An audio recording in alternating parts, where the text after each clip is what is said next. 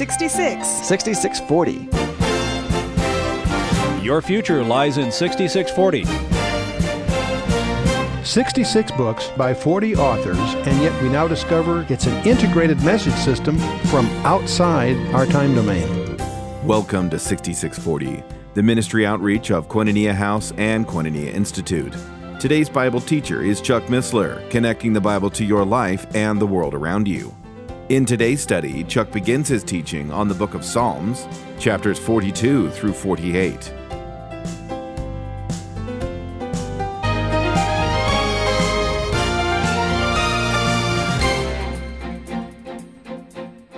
Well, we're entering the second section of the book of Psalms. The book of Psalms is really divided into 5 sections. We finished the so-called Genesis section, or book 1. The second section is called by many the Exodus section. And it actually includes Psalm 42 through 72.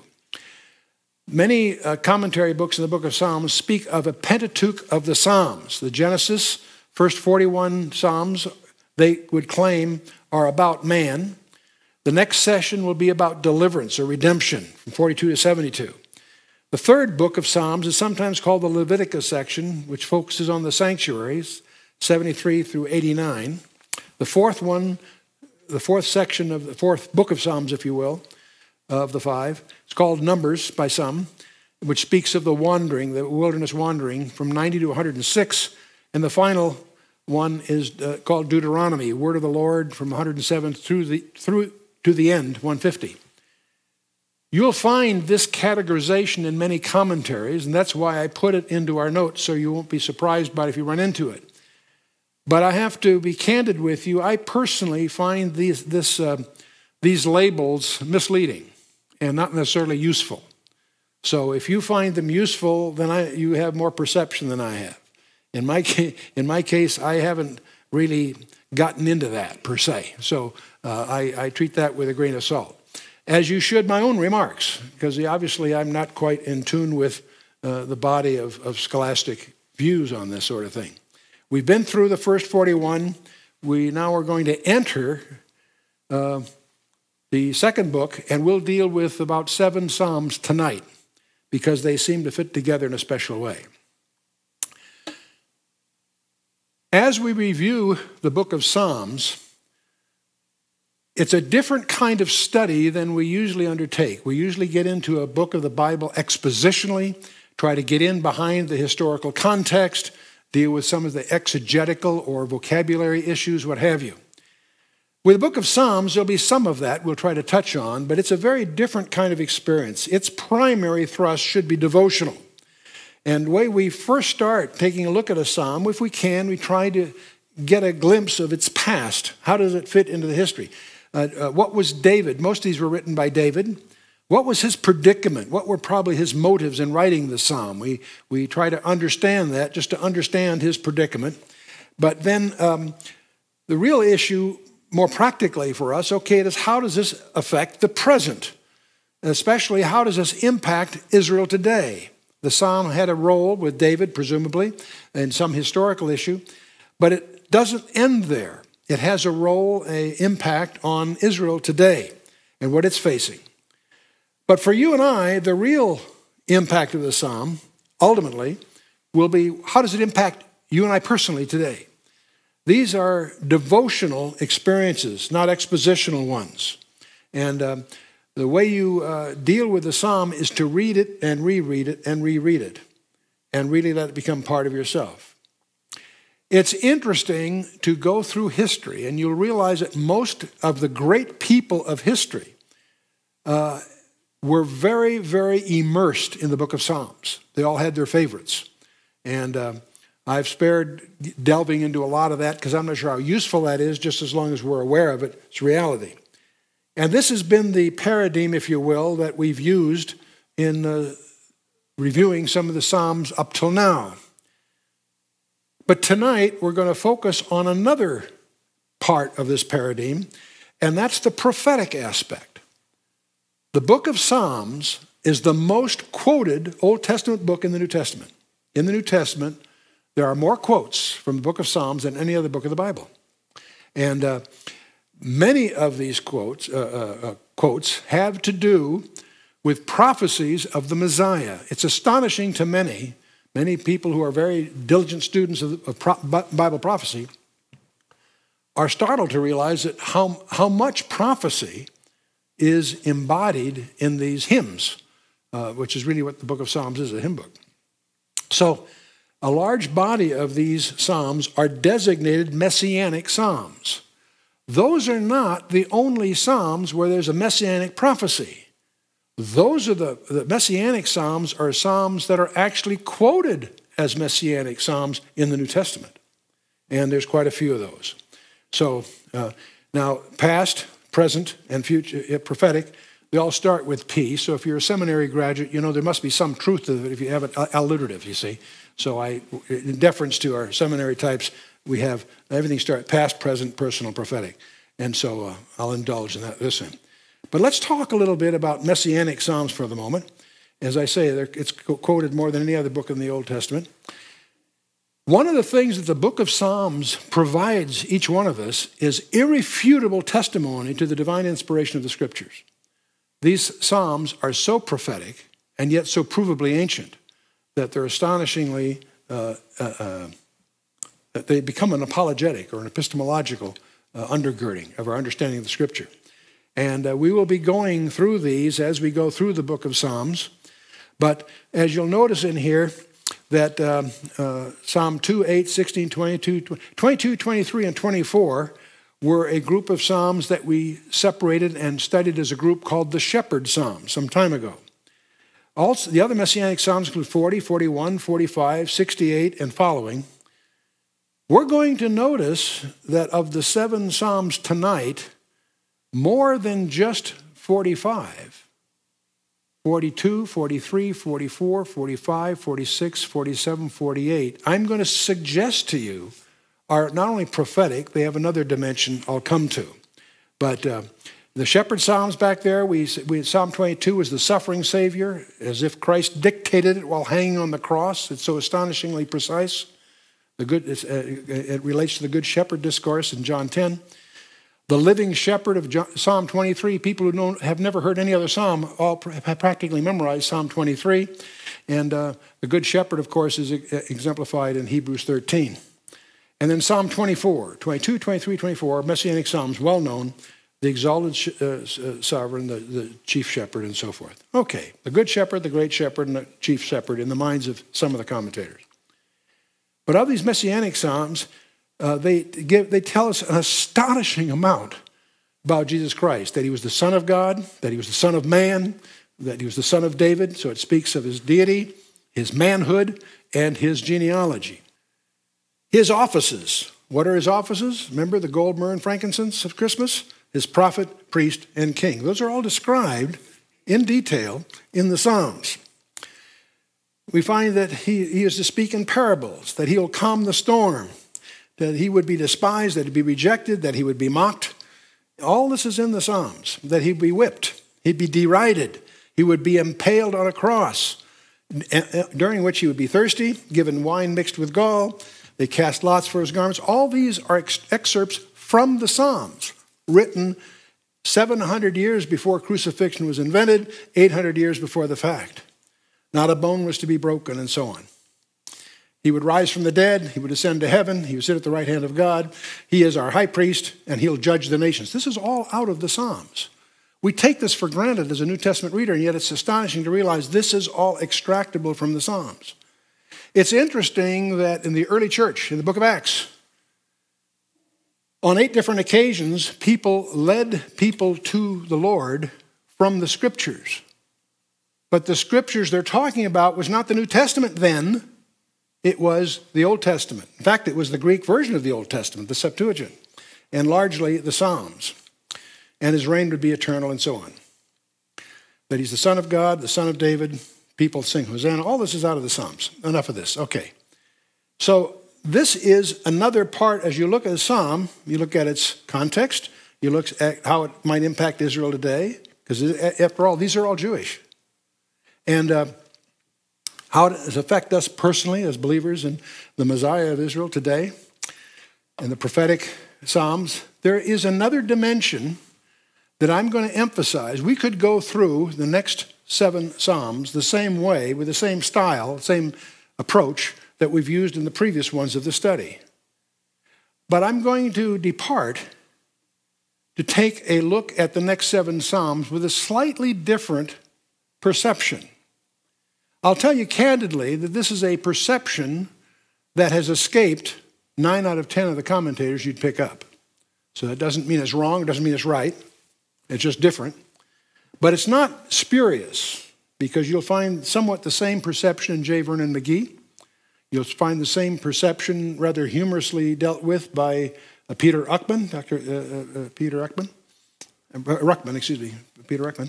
And that is to look at the next group of Psalms dispensationally. They certainly are devotional, and our goal in reading them should be devotional first. But I want to show you, I'm going to highlight as we go another possibility as to what these might deal with. They're considered dispensationally, prophetic in a broader sense than just the Messiah himself. So Psalm 42, 43, 44, 45, 46, and 47 are the topics tonight. Some of these are quite short, but that is the pattern. Okay. The first 3 I'm going to suggest to you are not inappropriate from the point of view of considering the plight of Israel during the Great Tribulation. Now, this approach, this perspective will tax you a bit in your understanding of eschatology, things of the last days. But the first 3 I'm going to suggest are at least suggestive of the Great Tribulation. Psalm 45 is widely recognized by most alert commentators as alluding to the marriage supper of the Lamb, surprisingly enough. And the last 3 are well recognized by many commentators as the kingdom parables. And it was in focusing on the last 3 as his kingdom parables, I became more and more sensitized to the fact that the 4 that lead up to it fit in advance of that climactic series. In fact, the kingdom parables speak of the kingdom's arrival, its range, and its center. And so let's just go into the Great Tribulation. Let's take a look at Psalm 42 with at least our tuner tuned into the dispensational aspects of it. Psalm 42. To the chief musician, Mashil, for the sons of Korah. Mashil is simply a psalm intended for teaching or instruction. That's what the word means. It's interesting that this is among those that is directed directly to the sons of Korah. Now, Korah, you may recall, led a rebellion during the period of Israel's wandering in the wilderness, and God executed him because of his rebellion against the authority of Moses and Aaron. But his sons were not punished for that. His sons were spared. That God made that very, very clear, that they continued in service before God. And they are the ones to whom this group of Psalms is directed. I want you to notice something else. Most commentators presume that this psalm was written by David, but that's not what it says. There are 73 of the 150 that are of David. There's a number that are not expressly attributed to David that many scholars assume were David's also, and they may have been. But I think it's significant that it's not on here. And well, let's go ahead. As the hart panteth over the water brooks, so panteth my soul after thee, O God. My soul thirsteth for God, for the living God. When shall I come and appear before God? Now that's a strange line. When did David ever enter the Holy of Holies? That's where God presumably resided, at least idiomatically. He never entered the Holy of Holies. So right away, the idea of this being David starts to become a little suspect. And historically, did David rewrite the psalm? There's no evidence of that. When did he enter the Holy of Holies? And in verse 4, we're going to see this happened apparently with a multitude on a holy day. So what is it referring to? Not quite clear. But the psalmist continues, my tears have been my meat day and night. Meat being in the Old English sense, just my food, has been my food day and night. While they continually say to me, where is thy God? So the psalmist here is being taunted about the very existence of his God. When I remember these things, I pour out my soul in me. For I had gone with the multitude. I went with them to the house of God, with a voice of joy and praise, with a multitude that kept holy day. So we continue here. Why art thou cast down, O my soul? And why art thou disquieted in me? Hope thou in God. For I shall yet praise him for the help of his countenance. Help of his countenance. The Hebrew essentially implies that his presence is salvation. And so the psalmist here is rebuking himself for his despondency, and he encouraged himself to trust in God. Verse 6, O my God, my soul is cast down within me. Therefore will I remember thee from the land of Jordan and of the Hermonites from the hill Mizar. Well, now, this is a geographic reference. Many commentators like to presume that this, like many of the Psalms, the occasion was David in exile during the rebellion of Absalom. So many of the Psalms clearly are that. But this is doubtful here because, first of all, the Hermonites, Mount Hermon is about 40 miles north of the Sea of Galilee. David was in exile about 20 miles south of Galilee. So there's a 60-mile problem there if this is David. And the hill Mizar is, again, a small hill in the northern part of Palestine, east of the Jordan. And so, again, this causes me, if nothing else, to cast doubt that this is necessarily, the origin of this is really David, or at least in the historical context that is often ascribed to the Psalms in general. Deep calleth unto deep at the noise of thy waterspouts. All thy waves and thy billows are gone over me. Now that may sound familiar to you, and that's probably because that's exactly what Jonah prayed when he was in the whale or the large fish in the book of Jonah. And he's in Jonah chapter 2, verse 3, he said, For thou hast cast me into the deep, in the midst of the seas, and the floods compassed me about, and thy billows and thy waves passed over me. And so Jonah went to the jaws of death. Most scholars recognize that Jonah probably died and was raised again in that experience. That's controversial, but it's at least a defendable view. This continues, Yet the Lord will command his loving kindness in the daytime, and in the night his song shall be with me, and my prayer unto the God of my life. So here the psalmist is in great travail, being threatened with doubt, and yet trying to reassure himself that God is adequate, complete, and so forth. And this is descriptive of what the tribulation will be like for Israel. They will think that destruction is upon them, and yet confident that God will ultimately deliver them. Verse 9, I will say unto God, my rock. Now there's a great word. 1 Corinthians chapter 10, verse 4, Paul tells us that the rock in the Old Testament was Christ, and applies that in many ways. I will say unto God, my rock. And to someone, a New Testament reader, that's recognizable as a messianic allusion right there. Why hast thou forgotten me? Why go I mourning because of the oppression of the enemy? As with a sword in my bones, mine enemies reproach me while they say daily unto me, where is thy God? So you get the predicament of the psalmist, and it's not very deviant from the predicament of the Israelite that will be going through the last 3.5 years of the 70th week of Daniel. Continuing, why hast thou cast down, O my soul?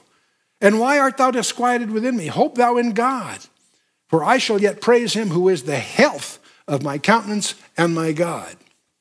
Now this theme is going to continue in the next psalm, by the way. This is Psalm 42. Psalm 43 many scholars even think they may have originally been connected. I won't go that far, but clearly Psalm 43 follows right from Psalm 42. Whatever Psalm 42 is about, 43 is in the same flavor. And so it continues, verse 1, Judge me, O God, and plead my cause against an ungodly nation. O deliver me from the deceitful and unjust man. So this could be the remnant of Israel speaking. Who is the unjust man? Who's the ultimate liar, the ultimate deceiver? The Antichrist, okay? And he's going to make a covenant with these people that he will break in the midst of the so-called week of years, the 7-year period. And when this happens, their cry will be, deliver me from the deceitful and unjust man. Verse 2, for thou art the God of my strength. Why dost thou cast me off? Why go I mourning because of the oppression of the enemy? You know, as we can look at this dispensationally, but we shouldn't miss this plea that we could scream too. Oh, deliver me from the deceitful and unjust man. Have you ever prayed to be delivered from politicians that are deceitful and unjust? If anything characterizes our political landscape in both political parties of the disaster of the absence of leadership in this country, how indeed we should pray that. In any case, Psalmist continues, oh, send out thy light and thy truth. Let them lead me. Let them bring me unto thy holy hill and to thy tabernacles. Send out thy light. Who is our light? Jesus Christ. Jesus said, I am the light of the world. He that followeth me shall not walk in darkness, but shall have the light of life. In John chapter 8. And of course, John 14:6, most of you have memorized, I am the way, the truth, the life, and no man cometh to the Father but by me. The holy hill. That phrase may be familiar to you if you remember Psalm 2, that incredible psalm that appears to be a trialogue between the members of the Trinity, Father, Son, and Holy Ghost, talking among themselves. And in verse 6 of Psalm 2, God says, yet I have set my king, where? Up on my holy hill of Zion. We need to remember that Jesus Christ is going to rule, but he's going to rule as a Jewish king on the throne of David from Jerusalem. That's a view that is not widely recognized in most churches. They tend to spiritualize it. No, the scripture is very explicit on that. We just got through celebrating Christmas, where Gabriel promised Mary that her infant would sit on the throne of David. The throne of David is a political throne, and it did not exist in the days of Christ's ministry. It is yet to be assumed. He is not on David's throne today. He's on his father's throne. But that is forthcoming. And that's what this is talking about. So we're beginning to get the flavor of it here. Then will I go unto the altar of God, unto God my exceeding joy. Yea, upon the harp will I praise thee, O God, my God. Why art thou cast down, O my soul? And why art thou disquieted within me? Hope in God, for I shall yet praise him who is the health of my countenance and my God. Their prayers are going to be answered. And the long-expected Messiah of Israel is going to return. And it's at that time that Ezekiel's prophecy in Ezekiel chapter 36 will be fulfilled. Let's take a look at Ezekiel 36, starting about verse 26. Ezekiel promises, a new heart also will I give you, God says to Ezekiel, and a new spirit will I put within you, and I will take away the stony heart out of your flesh, and I will give you a heart of flesh. And I will put my spirit within you and cause you to walk in my statutes, and ye shall keep my judgments and do them. And ye shall dwell in the land that I give to your fathers, and ye shall be my people, and I will be your God. And that's Ezekiel. And that's that little short Psalm 43. Let's take a look at the third of this trilogy, Psalm 44. Again, it's to the chief musician for the sons of Korah, a Mishal, an instructional psalm. And we have heard with our ears, O God, our fathers have told us what work thou didst in their days in the times of old, how thou didst drive out the heathen with thy hand and plantest them, and how thou didst afflict the people and cast them out. That echoes, of course, the book of Exodus. It also echoes Gideon, who said, O my Lord, if the Lord be with us, why then is all this befallen us? And where be all his miracles which our fathers told of us, saying, did not the Lord bring us up from Egypt? But now the Lord has forsaken us and delivered us into the hands of the Midianites. That's in Judges 6:13. Again, alluding to the victories of the past, but nevertheless embodying some doubt for the present. And the psalmist here in verse 2 is echoing the same thing. How thou didst drive out the heathen with thy hand and plantest them. How didst thou afflict the people and cast them out? For they got not the land in possession by their own sword, neither did their own arm save them, but by thy right hand and thine arm and the light of thy countenance, because thou hast a favor unto them. Thou art my king, O God. Command deliverance for Jacob. And when Jacob, of course, became Israel, so Jacob is an idiom here for Israel. And when he says, "Thou art my king, O God," he's talking about Israel's king. Who is Israel's king today? They don't have a king today on the earth, but who's destined to be their king? Jesus Christ, exactly. And he will come to deliver his people. Thou art my king. The psalmist is referring to God, but he's also referring to him as my king. It's so easy to take this and just spiritualize it, idiomatically symbolize it. And yet it could prove to be far more explicit than is generally recognized. Verse 5, "Through thee will we push down our enemies. Through thy name we will tread them under that rise up against us. For I will not trust in thy bow, neither shall my sword save me. But thou hast saved us from our enemies and hast put them to shame that hated us. In God we boast all the day long and praise thy name forever. Selah." Selah is that, some people think it's musical. Others make a good argument that is actually there to connect thoughts, a pause to absorb what has just gone on.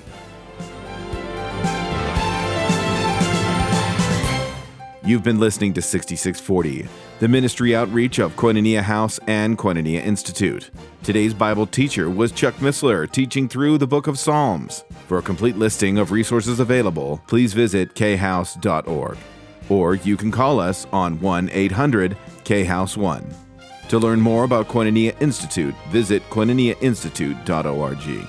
Thank you for listening to 6640 and for your continued prayerful support of this ministry.